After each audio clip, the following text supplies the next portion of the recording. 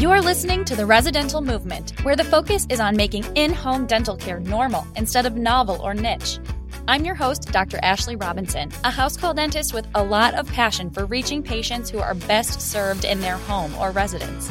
I'm here to encourage, equip, and empower dentists like you to begin offering in-home dental services for patients who cannot get to the office, while also enjoying a more balanced work life. We discuss everything from dentistry, business, ethics, mindset, and more. Listen in to learn how you can become a part of the residential movement. Hello there. Today, I want to share a story with you that I used to be super embarrassed by. It's a story about me learning some lessons the hard way, but I did learn, and the reason I'm sharing this with you is because I know it will help you along your house call journey. This is the story of my very first appointment with a patient that I had no mutual connection with, a stranger patient. To be specific, this was my third house call, but the other two patients were family members of friends.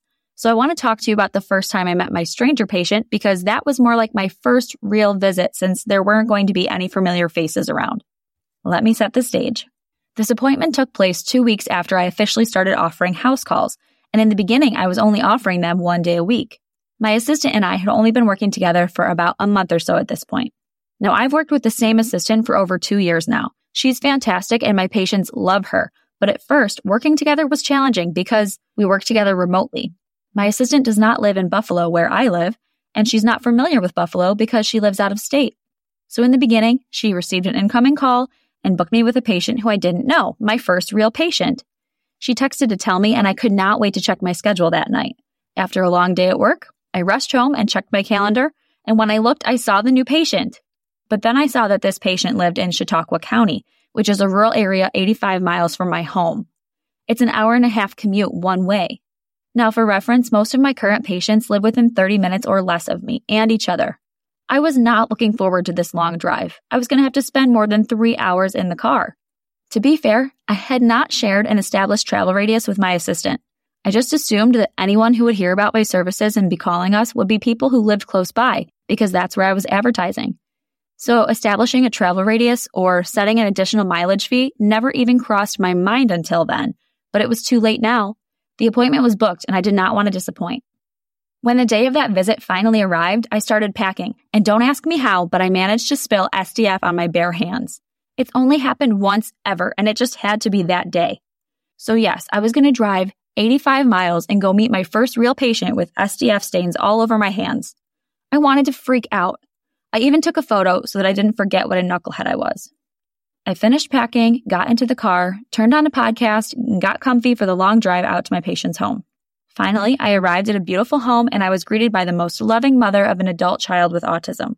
At that point, the drama of packing and the long drive seemed like distant memories because I was so happy to be there with this family.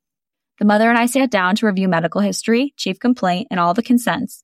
The mother told me that her daughter is extremely shy and uncooperative with new people, but that eventually we'd be able to work together more closely. Now, I already assumed this before the appointment because I knew that patients with autism benefit from desensitization visits. So I thought maybe I'd just get a brief peek in her mouth, maybe apply some fluoride, discuss oral hygiene, nothing major, a quick desensitization visit. Well, we finally went to go meet my new patient in another room. My patient saw me from across the room and waved at me. I smiled and I waved back. She came over and she touched my hands. So I started to put on hand sanitizer. I gave her hand sanitizer. I put on my loupes and I was getting ready for the exam. And then she started waving at me again. Although this time it was to say goodbye. She was backing up. She was done. That's all she was going to do today. I was thinking, what? That's it? Then I turned to look at her mother, who was beaming. She was absolutely thrilled that her daughter willingly approached me and cooperated with me for so long. And I'm thinking, so long, this interaction took place for like 45 seconds. I didn't even get to look in her mouth. I offered to make another attempt at the dental exam, but her mother said, no, I want you to stay on her good side. Do you mind coming back again next week to try again? Outwardly, I smiled and agreed, but when I got back to my car, I was so angry. I wasn't angry at my assistant or my patient or my patient's mother. I was angry at myself. Not only did I start my practice without an established radius and without an additional mileage fee, I also started my practice without a minimum visit fee. I spent 30 minutes packing, over 3 hours driving, 30 minutes at my patient's home, and a few minutes writing notes when I got back. So I spent over 4 hours working and earned exactly $0. And I had plans to do that again next week.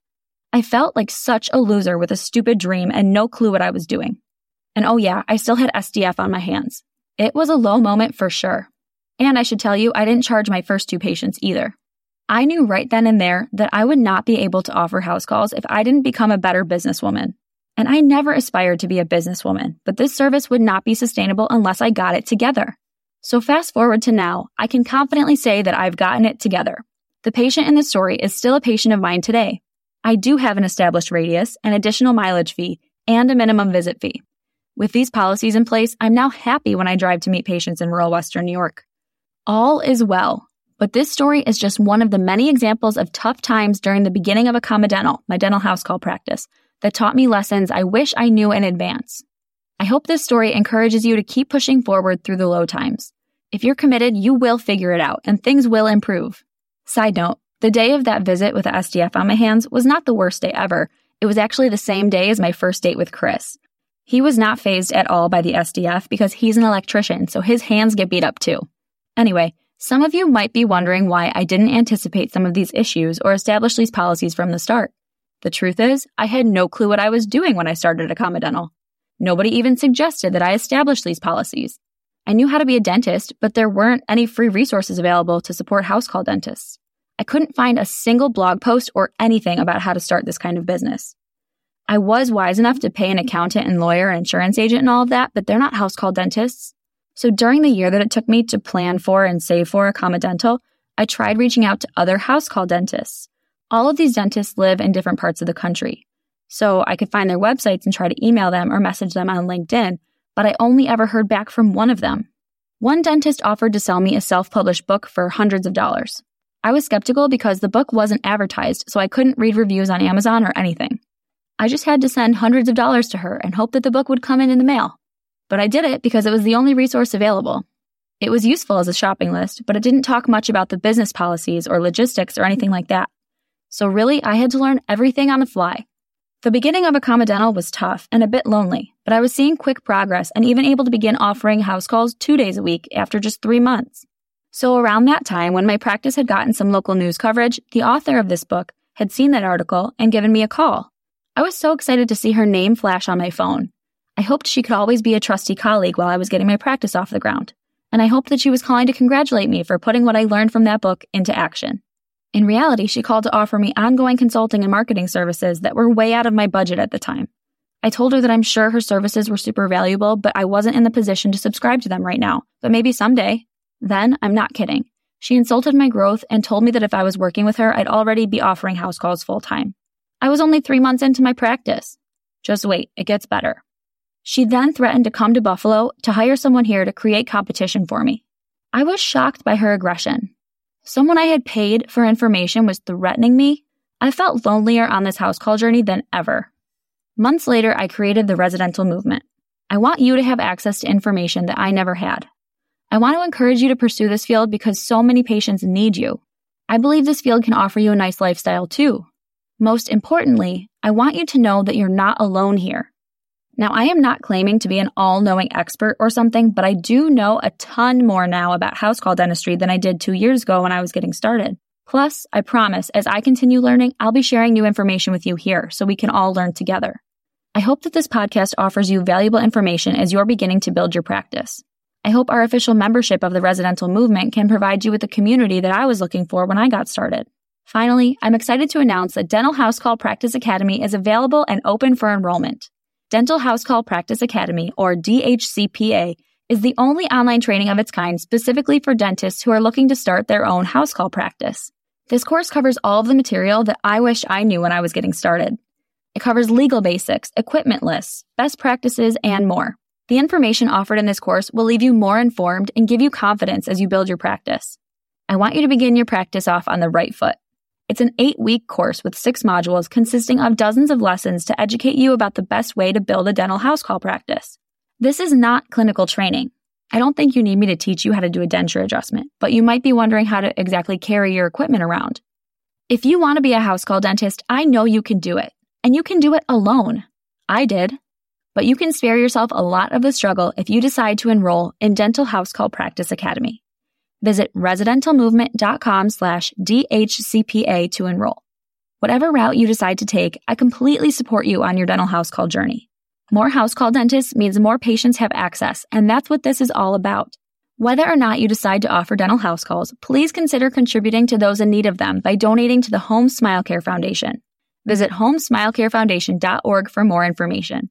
Thank you very much for letting me be vulnerable here today and share 2 stories of the 2 lows that I've experienced. I want you to learn from my struggles, and I want to help prevent you from experiencing the tough times that I experienced when I was getting started. As always, feel free to email me at hello@residentialmovement.com. I truly do appreciate your loyal listening. Thank you so much for being a part of the Residential Movement. That's a wrap on this episode of the Residential Movement. If you like what you heard today, please leave a 5-star review and subscribe so you don't miss an episode. If you know someone who could benefit from this information, please share this with them. All of these actions help fuel the Residential Movement. Visit residentialmovement.com for show notes and for access to any links referenced in this episode. Thanks again for listening, Doc. Keep up the good work.